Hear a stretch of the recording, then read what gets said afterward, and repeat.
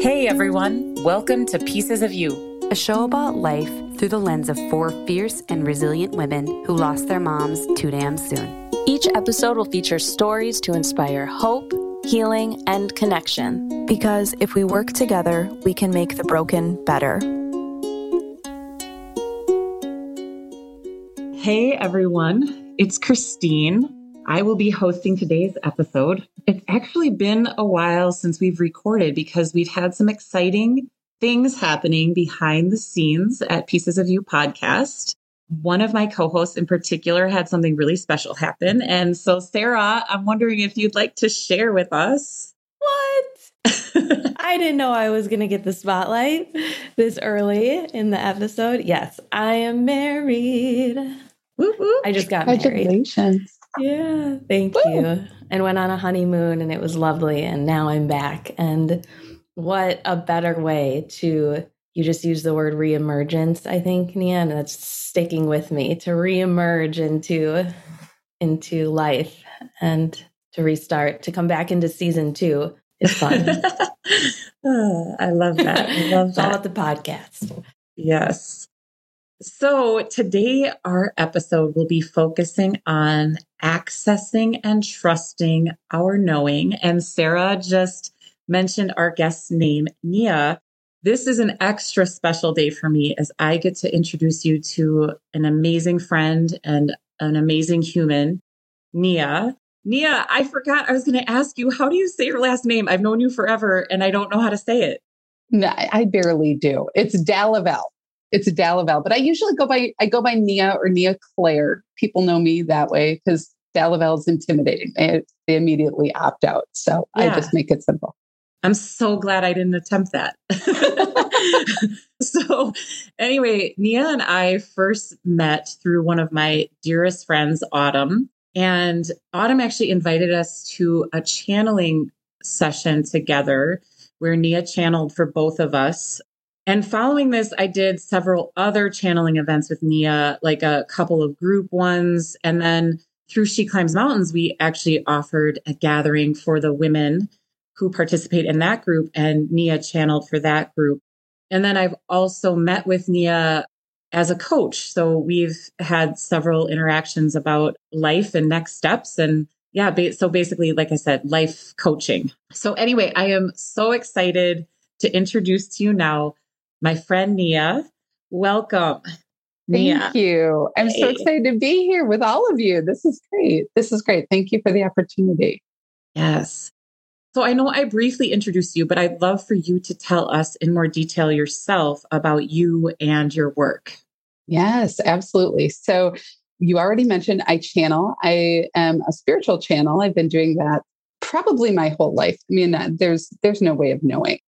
But I, from a very young age, knew things there's no way that I would have known. And it wasn't until after my son was born, now he's 12, right? So it was about 10 and a half years ago that I had what I'll call a spiritual awakening.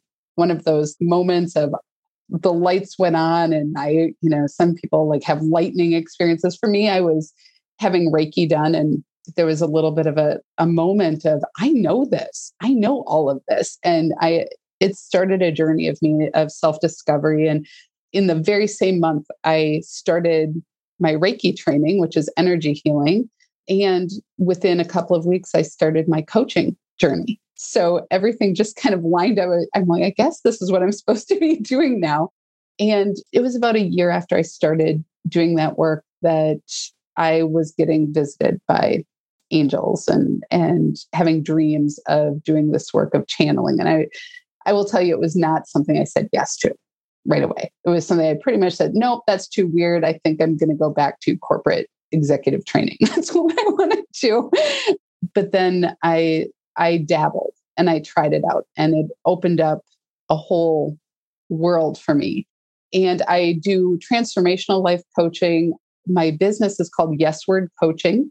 I help women in particular, but also men. It's been a very interesting couple of years. Everything's shifted around, but really working with people who are in the habit of holding back their dreams, their visions, and they're in this state of, it always feels like everything's just beyond their reach.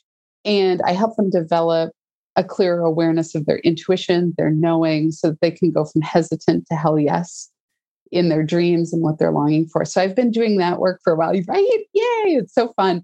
And so, yeah, but the intuition piece plays into everything that I do. And the channeling, I will say this, just because people don't always know what that is. Channeling is, and it's weird. So I'm the first one to say it. I do it so I can say it. I know it's weird. Sometimes I have to pinch myself. But what channeling is, the channeling that I do is I allow my consciousness, my conscious being self, my awareness to leave my body, and I allow spirit to speak through me. These aren't spirits like those who've passed or are wandering, the earth that we think of, or people's guides. These are teachers. What I actually have learned to think of more of a collective superconscious of humanity. So we are all connected all the time.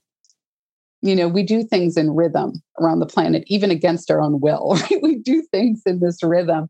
And how do we get information? How does inspiration come in? How do we learn the lessons that are there for us? Well, there are channels all over the planet that are receiving this information.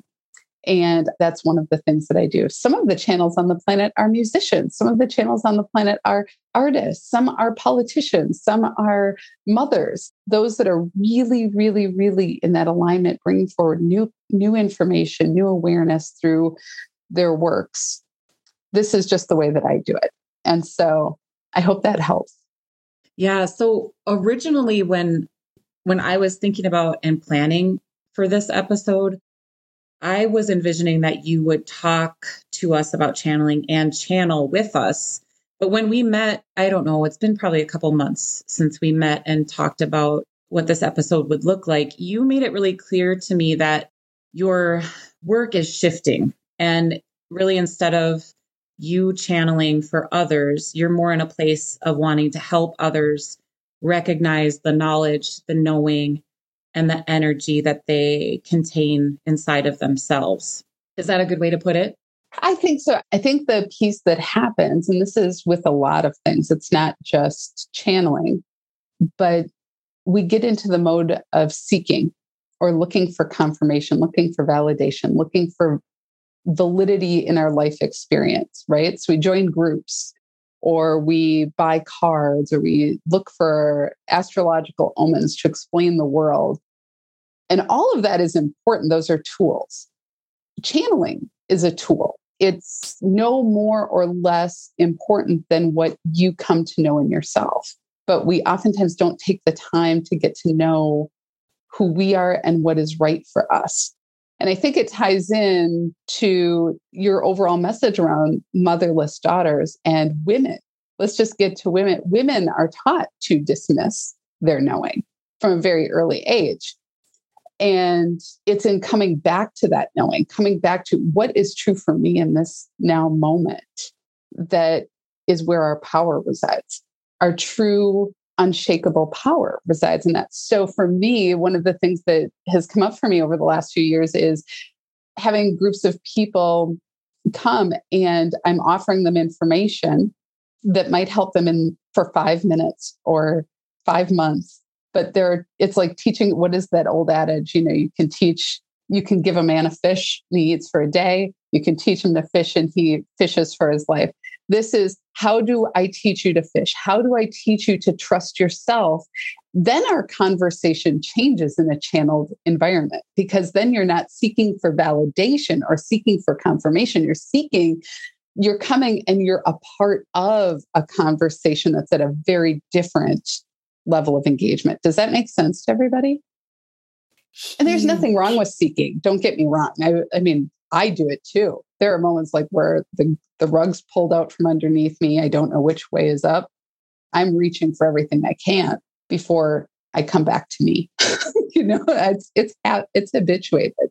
So is the channeling a tool to come back to yourself?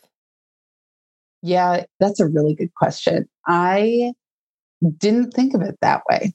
until very recently, which is very funny. As a matter of fact, I had a good friend of mine who's like, well, you channel for yourself, don't you? And I thought, no, I don't.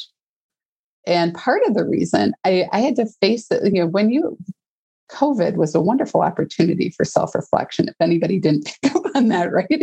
So it was such a good time to go, well, what do I think about this? So a friend asked me that, and I thought, I don't really do that for myself. And part of the reason I think was because it's not that I was afraid of the answers. I was afraid that there was like what if this is all just crazy? What if it makes me crazy if I'm like having this conversation? So I started a couple of months ago, I started channeling for myself every day. And I will tell you what it is. The way I like to think of channeling is that as I'm getting information, what's happening is I'm open. Think of like an open vessel. Well, when you're open, there's a lot of trust. And my faith has grown in my trust of the world that I live in. And my world begins here and then goes out instead of inward. Does that make sense? Instead of reacting to the world around me, I've shifted. It's like the poles have shifted where I know who I am. And now I can look and be in the world in a different way, more grounded. We call it grounded, centered, clear, but it's even more than that. It's like resonant. Sometimes I feel like sound covers it better. And I wish I could, I wish I had a gong or something like bong, that feeling where you have like, right, that's just it. That's just who I am. That's true of me. We all kind of have it. Do you know what I'm talking about? Do you guys? Yeah, it just like fits. It's almost like a drug almost. It's just like everything's it's like bliss a little bit. I'm just really curious. It sounds like from a therapy perspective, it's also a secure attachment in a way. Yeah. Having that sense of security, that base. Yeah. I love that because everything else in a way, anything outside of ourselves is always going to be less secure, right? It's always going to be less. We will always have doubt. But when you feel it in yourself, then it's one of those things like I've watched a lot of TV and stuff and YouTube videos. Anybody else? Like, oh, yeah. COVID's been really good for that, right? But I watched this whole thing about women. There was a whole, I can't remember the name of it, but it was about after women have been attacked. For example, it could be people, but it's in particular women, like when they've been attacked or something has happened, they knew something was wrong. They talk about this repeatedly and how we have literally been trained to dismiss that knowing, right? And it puts us in harm's way, but it doesn't just put us in harm's way with attackers. It puts us in harm's way with being in the world. Where is that knowing? Where is that center of knowing? And so that's where I think the work that I'm passionate about resides. And I'm happy to have, I still get excited about when Christine and I have had time, like where I'm talking, something's coming through and I'm like, and all of a sudden she's like, yes. And I'm like, oh, yes, I'm just as excited. It's so delightful. But now what? Now what do we want to do with that? Right? Where do we let that land from being like an exception to the rule to being the rule?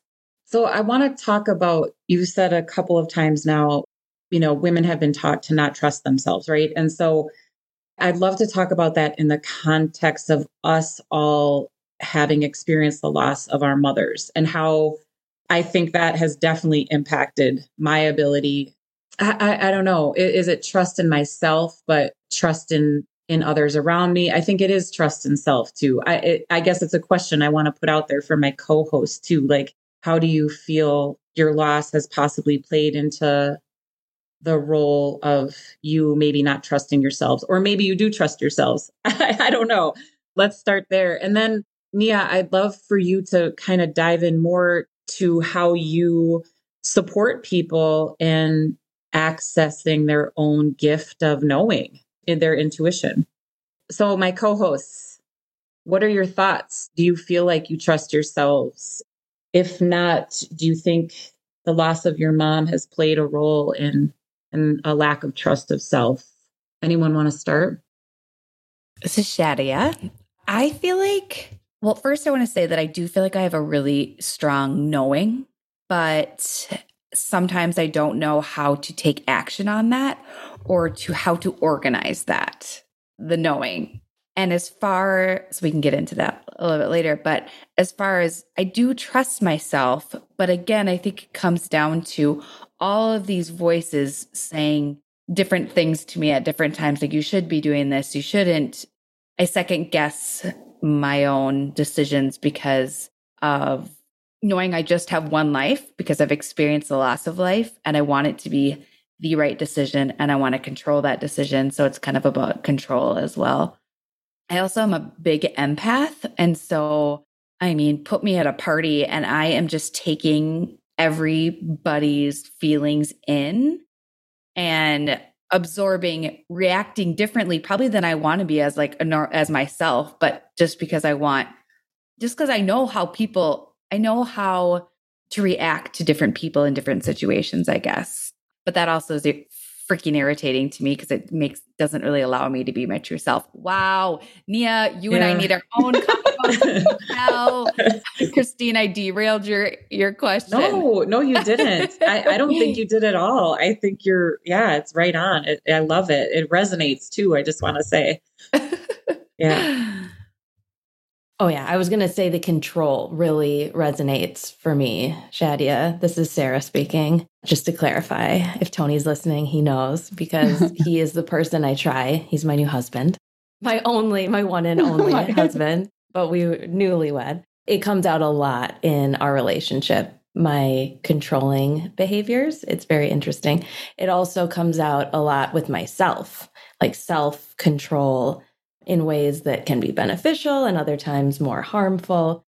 But it's really interesting honing in on that idea of trust and how we've talked about that before on the show in the context of relationships with others, more so in the relationships episode.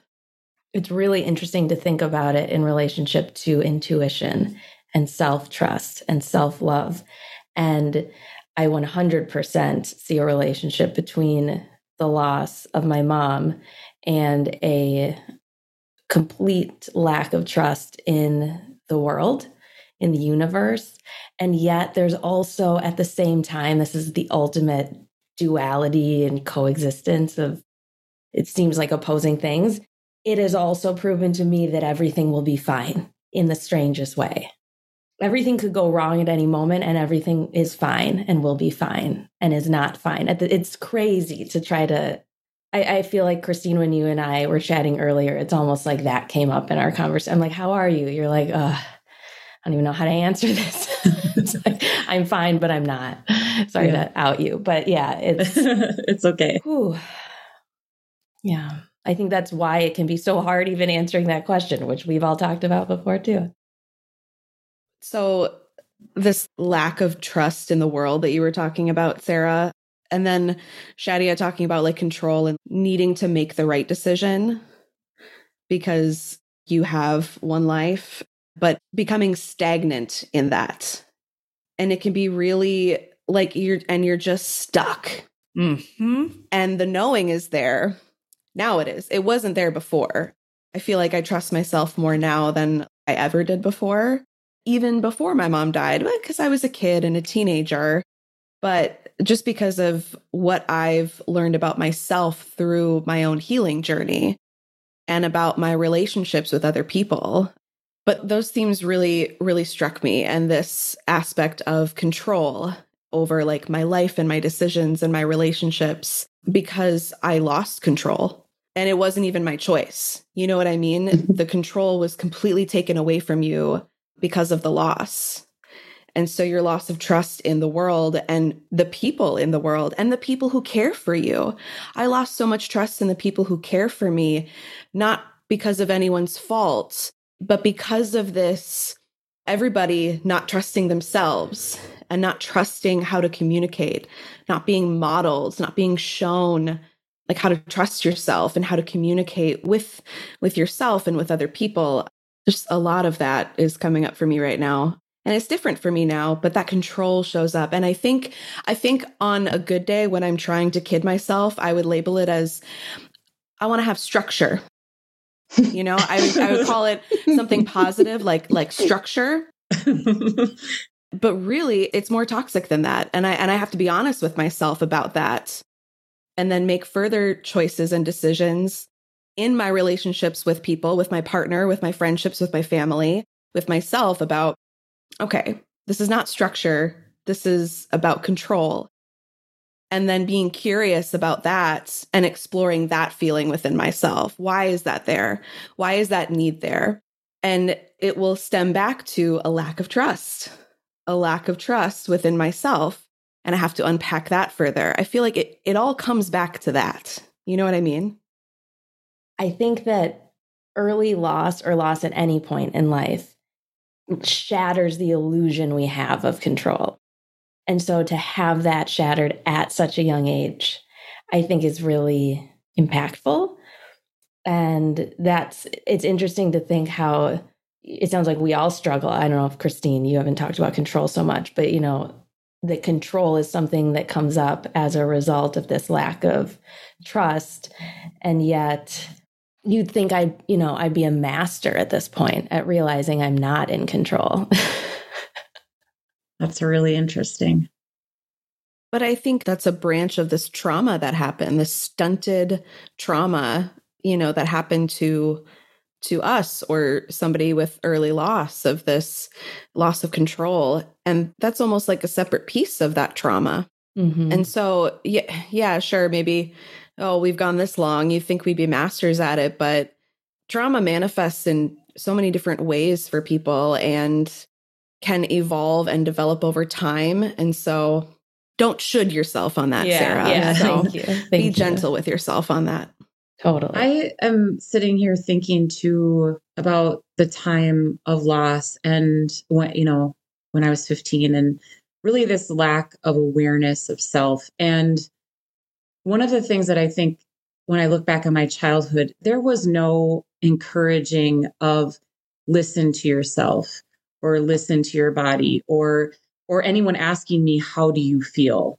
Right? Or how does that make you feel in your body? Right? Where I'm going to tell you as a parent, I'm constantly asking my kids that. Constantly. I am constantly encouraging them to listen to their knowing, to access their intuition always. And it can be as simple as, regarding eating something, or it can be something way bigger than that. That's like having to do with like my oldest in a relationship. What does your gut tell you about this person, right? Listen to that. So I don't know what the rest of your experiences were growing up, but to Nia's point earlier about we have been taught to not listen. I believe our generation, my generation, I guess, Sarah and Aaron, you're the next generation, right? But I don't know. I think that up until now, there really hasn't been a message of letting young people really listen to themselves in the ways that they should, because so many times young people know so much better, right? The truth than we do as adults. So have you guys had that experience where a young person just says something and you're like, oh shit, that is true, right? Mm-hmm. Whereas adults are like, we cover it up or we make it look prettier. Anyway, I'm going to stop talking. Nia, I'd love to know your thoughts on this. I am first of all, this conversation is powerful on so many levels. So thank you all for sharing. And the piece that you were just bringing up, Christine, about ultimately when we have trauma and when things are pulled in, trauma, in this case, the conversation is around, losing your mother. Trauma, there's no room for it in our culture. There's literally no room for it. You should get past it. There's barely any room for grief. When we think about just the need of the individual, it's more the response is, you're over this, right? Because I don't have anything to give. You're over your thing. You're okay, right? So that I can move on with my life. And that's generations of pushing down, tamping down that knowing. Because the knowing is also really messy. The knowing is also emotionally engaged with yourself. Like, I have emotions. They are real. They are valid. I am confused. I am uncertain. I don't trust you. We've been taught to be polite as a way of moving in the world. And I love what you said. The truth is that we have some separation starting to happen generationally that is changing that. We have space that's being created where we have now parents making choices to raise their children, honoring their children's experience. I said the other day, I don't remember where it was. My daughter, I have a 3-year-old, and I'm Gen X. So I'm probably the oldest one here. So it's Gen X with a 3-year-old. So that we're getting into that, right? So now I've got a Gen, what is it, Alpha? So we're 3 in between. I don't know what's going on. Anyway, I spent my whole life trying to figure out what my instruction manual was. Because people would know things. I'm like, and they all acted like you should just know this. And I didn't know it. And I immediately, that was like, there's something wrong with me. So I spent a lot of time and energy trying to fix something that I perceived was wrong with me. It wasn't, nobody told me directly, nobody said it, but there was some deficit that I could feel in the ethers, right? I watched my daughter, and we got her a new bed. I'll give this example. We got her a new bed, and she all day, oh, I love my bed. She sleeps with me right now, right? I love my bed. I love my bed. I can't wait. She's playing in the bedroom all day. She's dolls, everything, the whole thing. And we get to putting her down to bed. She's all excited. She gets up. It's like a little bit of a raised bed. And she gets up in the bed and she looks at me and she says, Mama, I'm just too little for this bed. Right. And I thought, oh, darn it. Like, I want my bed back. Right. You are so inconvenient. Right. That's like, yes. What can I do? And I realized she has her instruction manual intact. She's telling me exactly what she needs. I'm too little. I need to sleep with you, Mom. And I thought, don't mess that up. Right. That's the kind of parenting we're coming into. And so when we think about, and that's culture too, that's culture. There's a cultural shift to these kids are wise, right? Christy, you just said it. They're wise. They're telling truth. They're laying it all out. And we're like, yeah. You make me so uncomfortable. Totally. But we, each one of us is choosing every day the best we can to allow that. Keeping in mind that we grew up in, think about it like radiation poisoning. We may not have been there for the blast, but we're still getting the residual. But these kids are far enough away from it that we're seeing something new rise up. So when we think about trauma and we think about all these things, part of what creates the trauma and part of what perpetuates that feeling of not enoughness is that we keep looking for what's broken. We keep looking to fix something that's missing that was never really missing. There's grief, but you are wonderful and wonderfully made. You have so much wisdom inside of you. And when you tap into that and start to like lean into that is true, even if you don't believe it. Over time, things start to happen. You start to shift in your, like, oh, actually, I knew that wasn't going to work. Oh yeah, that relationship, I knew that wasn't going to be the thing. That client, I knew it. Now, next time, how do I take that and move that forward? Stop being shocked and start being like, I have a user's manual. I'm starting to use it. That's what we're shifting into. That's what so it's not intuition like inspiration. It's not intuition like some gut check. It's literally you operating at full capacity, using everything you've got. Intuition and your inner wisdom are actually related, but not the same. Inner wisdom is like unshakable. You know what's right for you. Just like my daughter, she had no guilt saying, hey, I'm sleeping with you until for the foreseeable future. She didn't care. She didn't care how that affects me. Does that make sense? Hopefully that makes sense. I'm kind of mind blown by the intuition is different than inner wisdom. And that makes sense when you say it out loud, but I haven't. No, I want you to talk. I want you to talk more about that actually. That's really interesting for me because I feel like my intuition is my knowing, is my inner wisdom. Right. Is your intuition like you're more empathic, more about feeling, but your true wisdom is like you're core of who you are? Yeah. Is that what you're saying? Yeah, that's what I'm saying. I'm saying intuition. So I'm giving levels because I think we stop too soon. That's what I'm saying.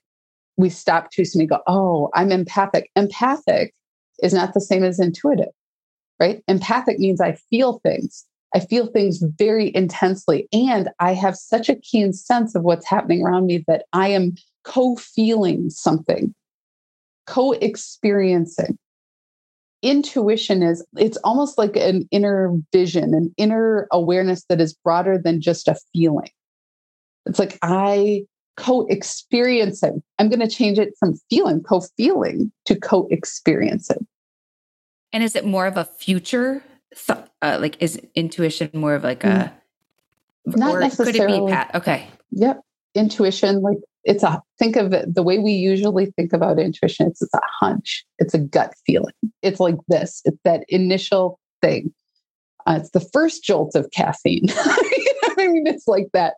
Whereas that core, and I'm guessing we've probably all met somebody at some point who just knows themselves. They move through the world with that knowing. You might even call them unflappable. They have no problem saying, we go, oh, they have great boundaries. But they're not setting boundaries. They just know what they will and won't do. They're not going, I'm setting boundaries today. They're not doing that. They just go, this is who I am and how I'm moving through the world. That comes from that inner wisdom. It's an embodiment of that knowing as a way of being in the world. I love that. Yes. And I think we're ready for it. I mean, I think more and more and more people are getting sick of the bombardment of inputs. Miss Empaths, right? We've got a couple here, right? I'm so sick of all this. And then what you do is you go, well, I don't have a choice about it. This is how the world is. And so we're reacting to that and shaping our lives like, oh, maybe I have to turn off things to be in the world. I have to shut doors, build up walls between us. Whereas instead, what we can do is we can go within and go, okay, who am I in this? How am I choosing to be today? How am I choosing to be moving about the world? Doesn't mean you never have.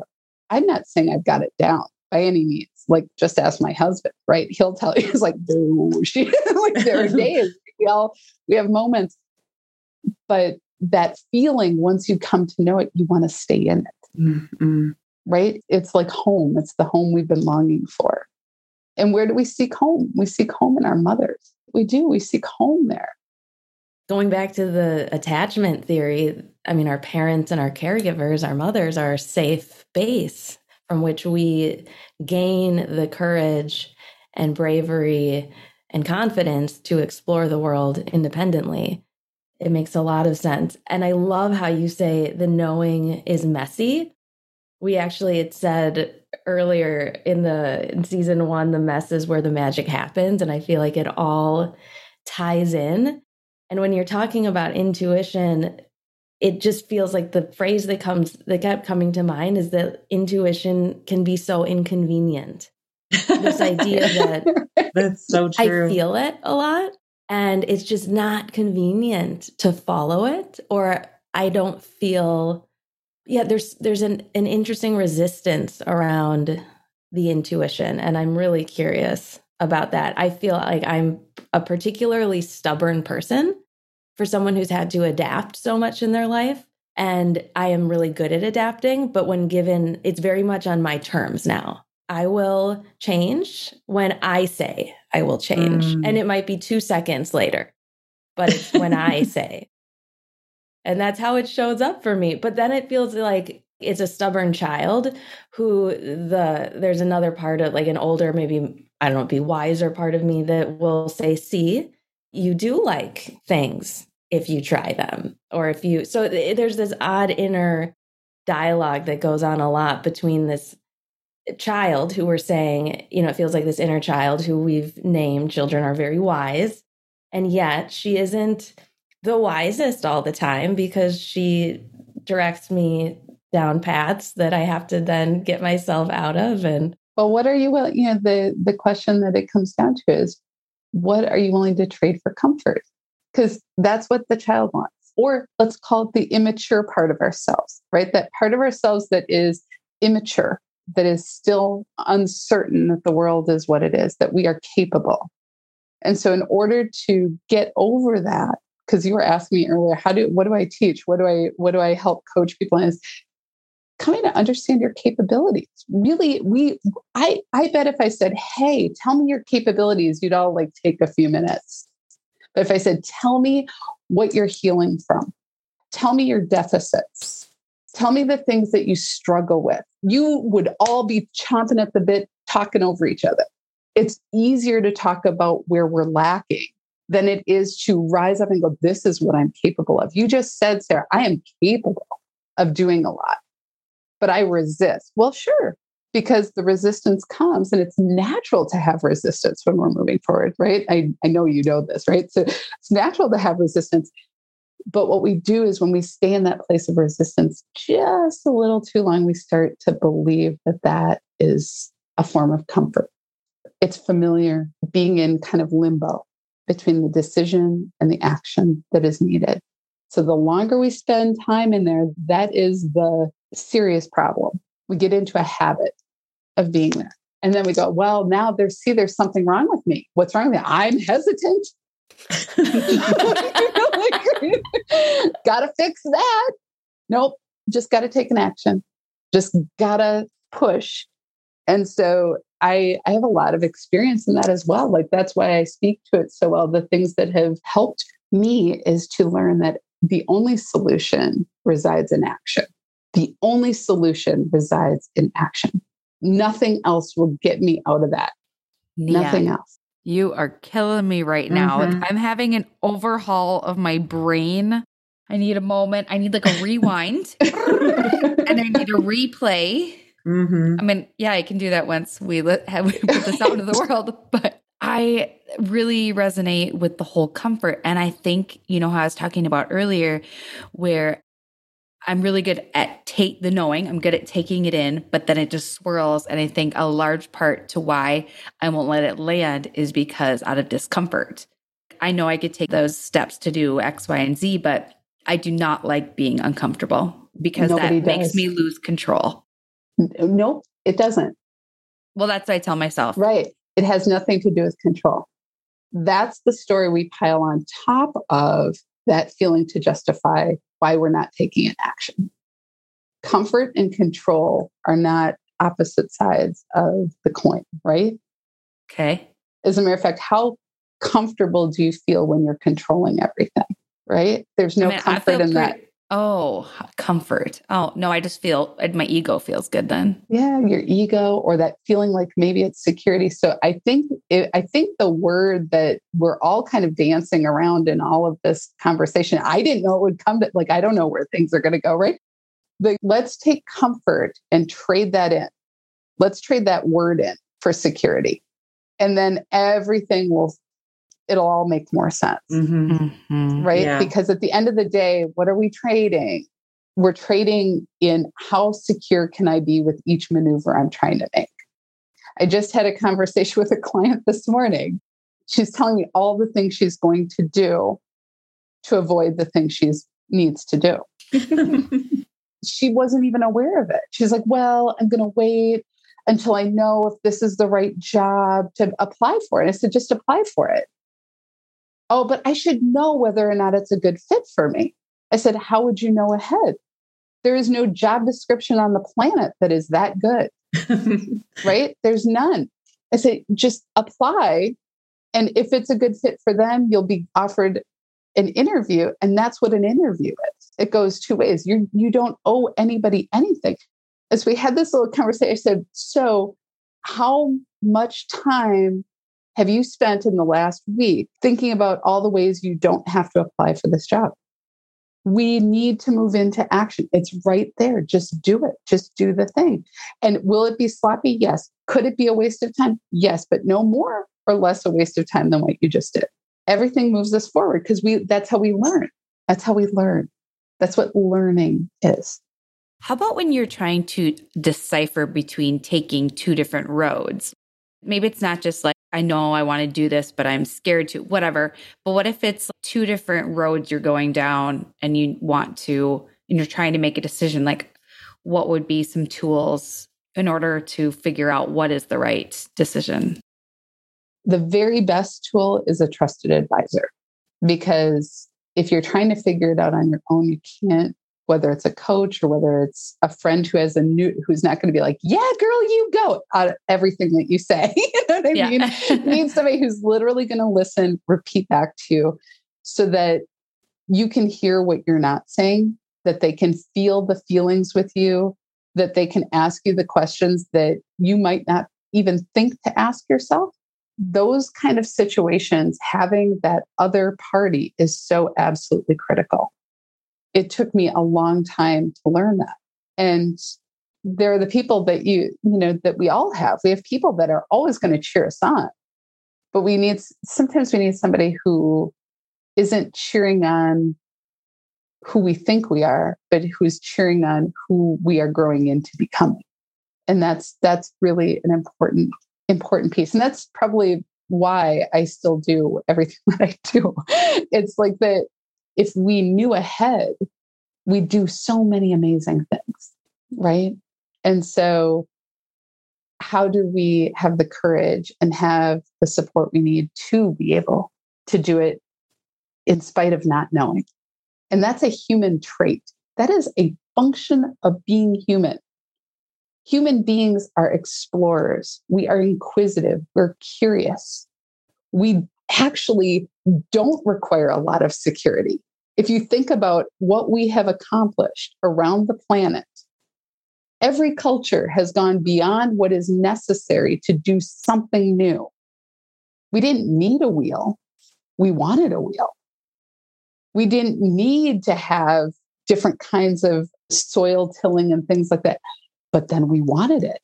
We said, maybe we could have more, some of it to our good, some of it to our detriment, but it is innate in our human nature. And that, again, is listening to that inner wisdom. And so when we trust that, like security, we trade an awful lot for that. I keep coming back to, you said, how do we have the courage? Something like this. You said, how do we have the courage in spite of not knowing? Yeah. Which I just feel like you're framing this in such a helpful way for me as someone who I do really feel, as Christine mentioned earlier, early loss plays a powerful role in how intuition and just your sense of self develops throughout life. And I think, I was the youngest, and I feel like I talk about this with my therapist a lot, but I really struggle with my identity and my sense of self in the world. And I'm uncomfortable a lot. I seek comfort a lot.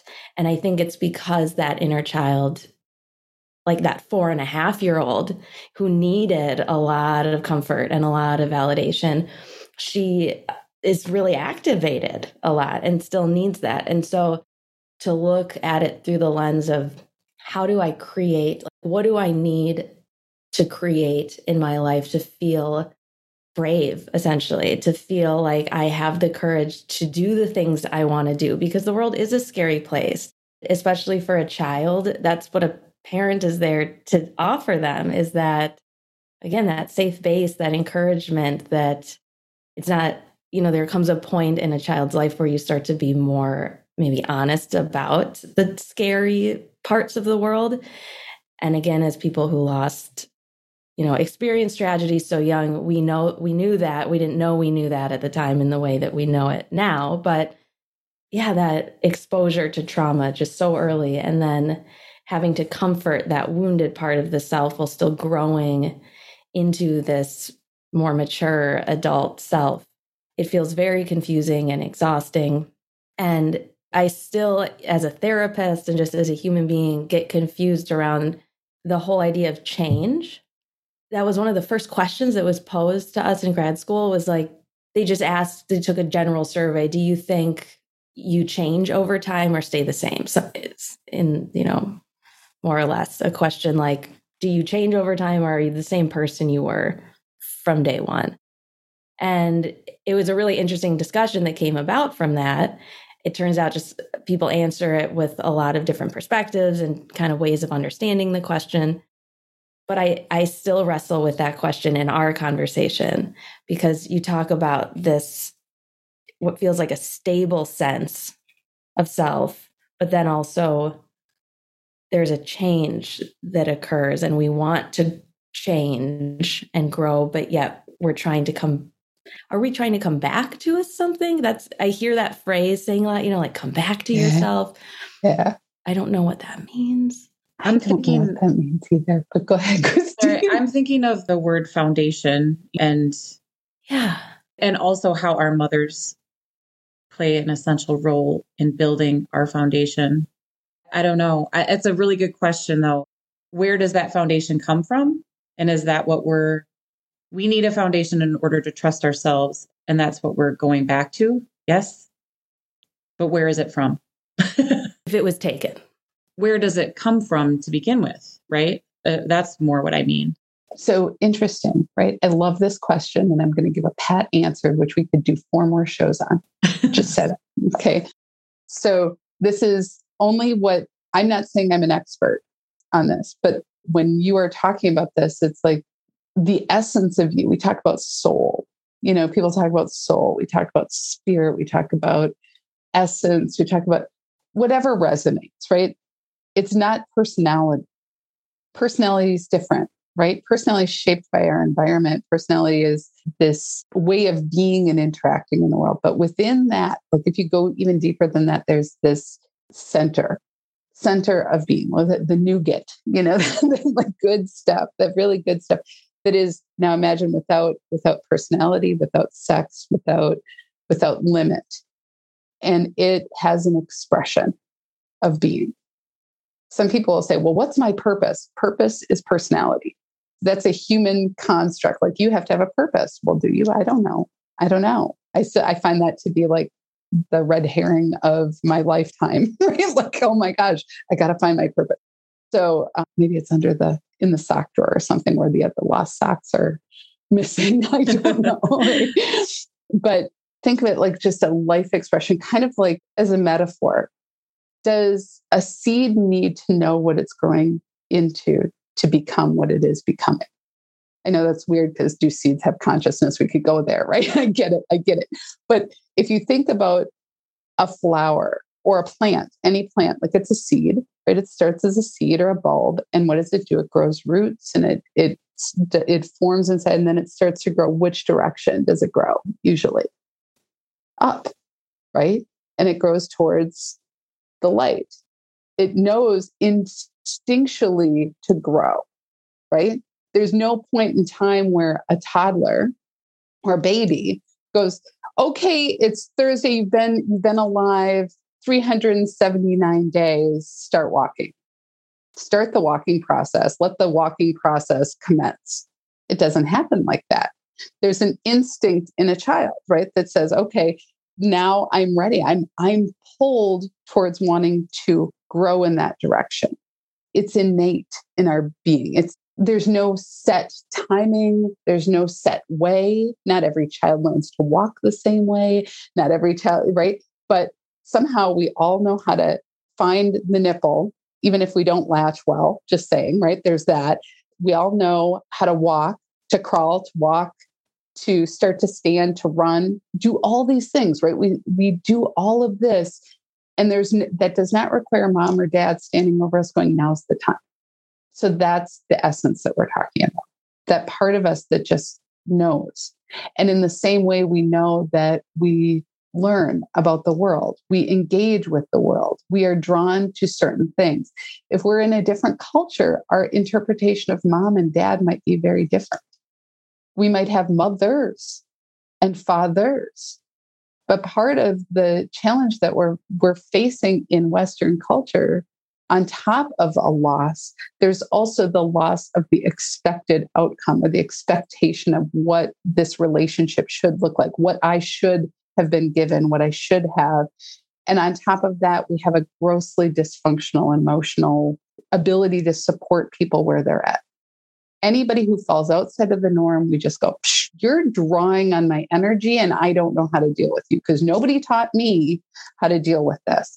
And nobody taught the other person how to deal with that. My mom and my dad, and my mom and my dad, and grandma and grandpa, and on and on and on. You're so not capable of supporting anything that falls outside of a set parameter. So if you are a child that is growing up in a situation where that parameter is not met, you have less support in an already starving environment. Does that make sense? It's a starving environment already. You have souls that are coming in on this planet that in our culture in particular, that you look at generational trauma, and then you have children who fall even outside of the norm of the meager bits that they get. And nobody has anything to give. So it's even worse. And so I think that trauma and that place of knowing, of course, gets, if you aren't seen, if you aren't uplifted, if you aren't acknowledged, if you aren't given the very basics, that question of who am I and what am I really cuts to the core, cuts to the quick. And that has to be a question that is always being run through the algorithm. And how do you get through that is, how do we come back to, yes, forgiveness, yes, all of the trauma work, but where do we come back to is, I did grow. I am growing. I am doing this. This is where I talk about the capabilities. Like, look at all of you and everything that you've accomplished because of and in spite of. Something in you grew to the light. You grew up. You grew into this. And sometimes there was resistance. Sometimes it felt like concrete got poured over your growth pattern, right? But something in you keeps growing. And now you're helping others. And you're sharing your story, which helps others. You're putting cracks in the pavement, making it easier for others to find their way. And that's what we're talking about. That's what's happening generationally. So we're creating a better culture. We're creating a more loving environment for not just the kids that need it, not just the kids that fall into that parameter, for all kids. For all kids. Our hearts are more capable of doing more. We are capable of some amazing stuff. I have a question for you, Nia, as you were talking about generational trauma. One of the, I'm gonna shift that to talk about, how do you think intuition or knowing is carried through generations? And one of the things that I like to say about how my mom is present in my life is that she is the gentle voice in my intuition. And I'm curious your thoughts on that. I mean, I kind of framed it that way so I could feel connected to her, right? So that was for me. But I do believe that too. So when, obviously, I think we've all talked about generational trauma. On the flip side of that, I guess I want to talk about those things that we carry with us that are more positive, right? Like intuition. Yeah. Can you speak to that? And then our time is it went so fast, but we're running low. So let's talk about that. And then if we have any other questions from our co-hosts real quick, and then we'll close. I love the question because there is a lot. And I think intuition is innate in everyone.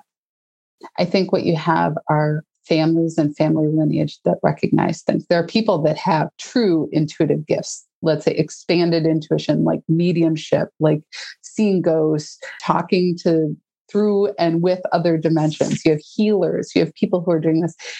However, intuition is innate in everyone, right? And so is empathy, right? Being empathic, there is a sense of that. There are people who have heightened gifts of that. So when you have generation after generation where it has been not just known, but recognized and acknowledged, people begin to look for it and reach for it and feel it because it's uplifted, right?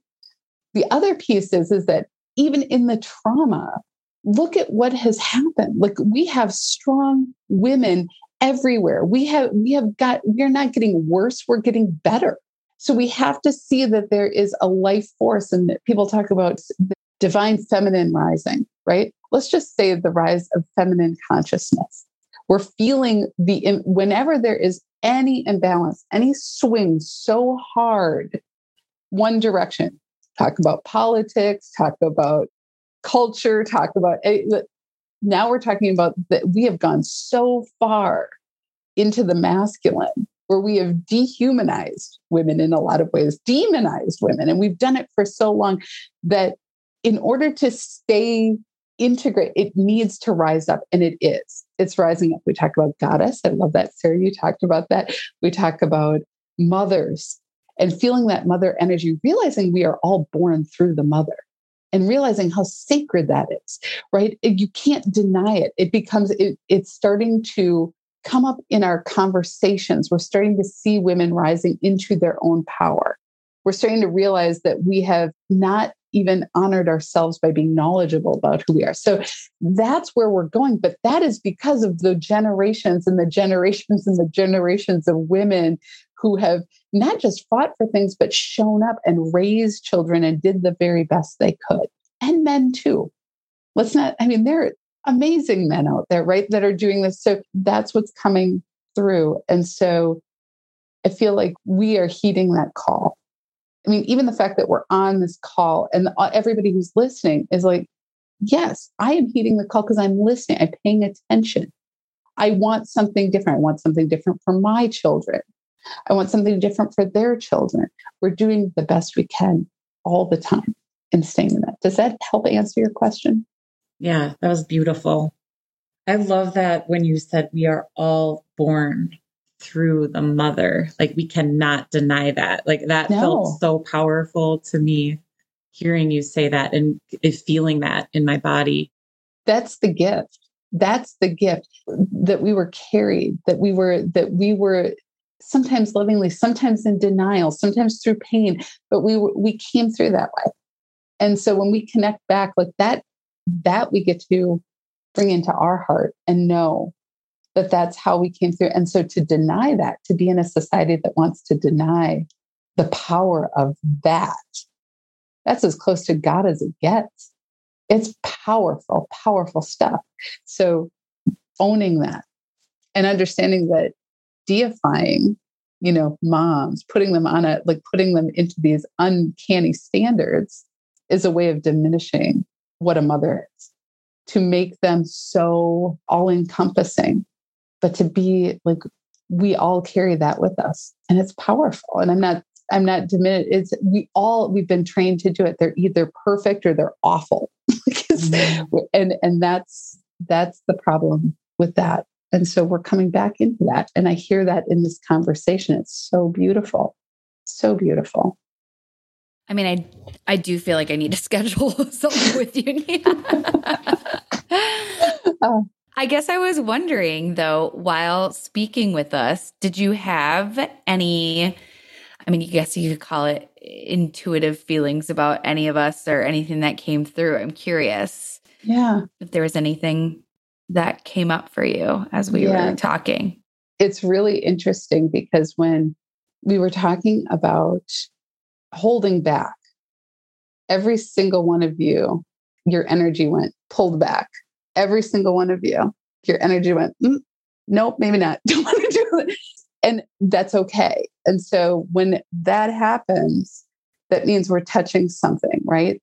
I don't want to know that that's really an option for me. So Shada, in particular, you called yourself out. So I'll just say this, I think that you're toying with too many ideas that you don't need to be really giving equal time to. I think if you took security off the table and went with what you really know you're here to do, you'd know exactly what to pick. Girl. Christine, lock it down. Lock it down. This is not your time. This is Nia and my time.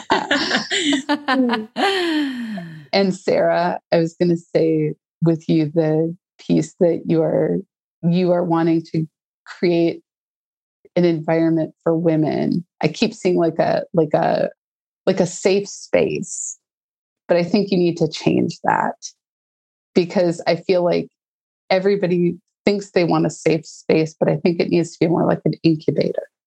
Like what happens in an incubator? You grow, but what happens in a safe space is you stay safe.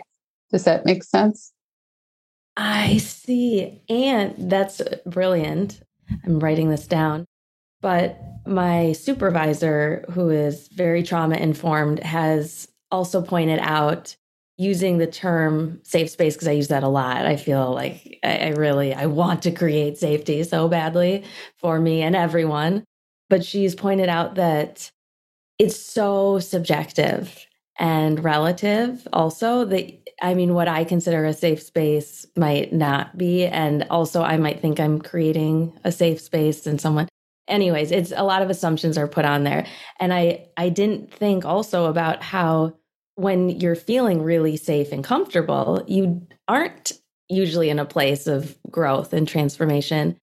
However, I feel like there needs to be a level of safety, as we've talked about, in order to have the courage and the bravery to change. And so I'm going to try to figure out a way to integrate that. May I give you one more little piece? Yeah, please. Maybe you're not the one to create it. Maybe the safety is something that they come to on their own. Let that marinate. Okay. Yeah, let that marinate. And then Erin, now I want to have a separate conversation with Erin. So partially because you have a baby on the way, right? Yeah. I want to have a separate conversation with you. Awesome. Yeah. I would love that. Yeah. Yeah. Mm-hmm. Yeah. I just really wonderful. And we talked about the word intention, and I'm just going to say, and this isn't to scare you, but be prepared to not know love like you're about to experience. Mm-hmm. It feels like your whole world's just going to like blow up in a really good way. So yeah, it's really awesome. I can't wait I want to meet this little one. So that's what I'm saying. That's what I'm really arranging as a baby play date. And Christine, I will just say, I think that there's lots, you're going through an expansion and you keep trying to put the brakes on it. Yeah. Awesome. That was such a good question. I'm glad you asked. Yeah. That's actually just the perfect way to close. And I really, that was actually going to be me. I was going to ask Nia, what are some thoughts that you might be able to share with us? So it was just perfect. I want everyone to know who's listening that we will be sharing Nia's information in our show notes. So please check there and on our website. And I just have to thank you again, Nia, for this beautiful time together, and for my co-host for sharing this space. What an awesome conversation. We could have gone on and on, right? So thank you again. Thank you for listening this week, everyone. And thank you to our incredible guest, Nia, and to my amazing co-hosts. Make sure to subscribe so you don't miss our next episode. We release new content every other Tuesday. In our next episode, we'll be exploring mothering without our mothers. You can listen wherever you stream your podcasts. You can also find us at piecesofyoupodcast.com and on Instagram and Facebook at Pieces of You Podcast. If you love our pod, please rate and leave a review on Apple Podcasts. We would so appreciate it. Take care of yourselves. And remember, if we work together, we can make the broken better. When you feel like you need glue to put back pieces of you, then we will work together to make the broken better. When the wounds are fresh and new and you don't think that they'll heal soon, you gotta stay open. If you share your story, it will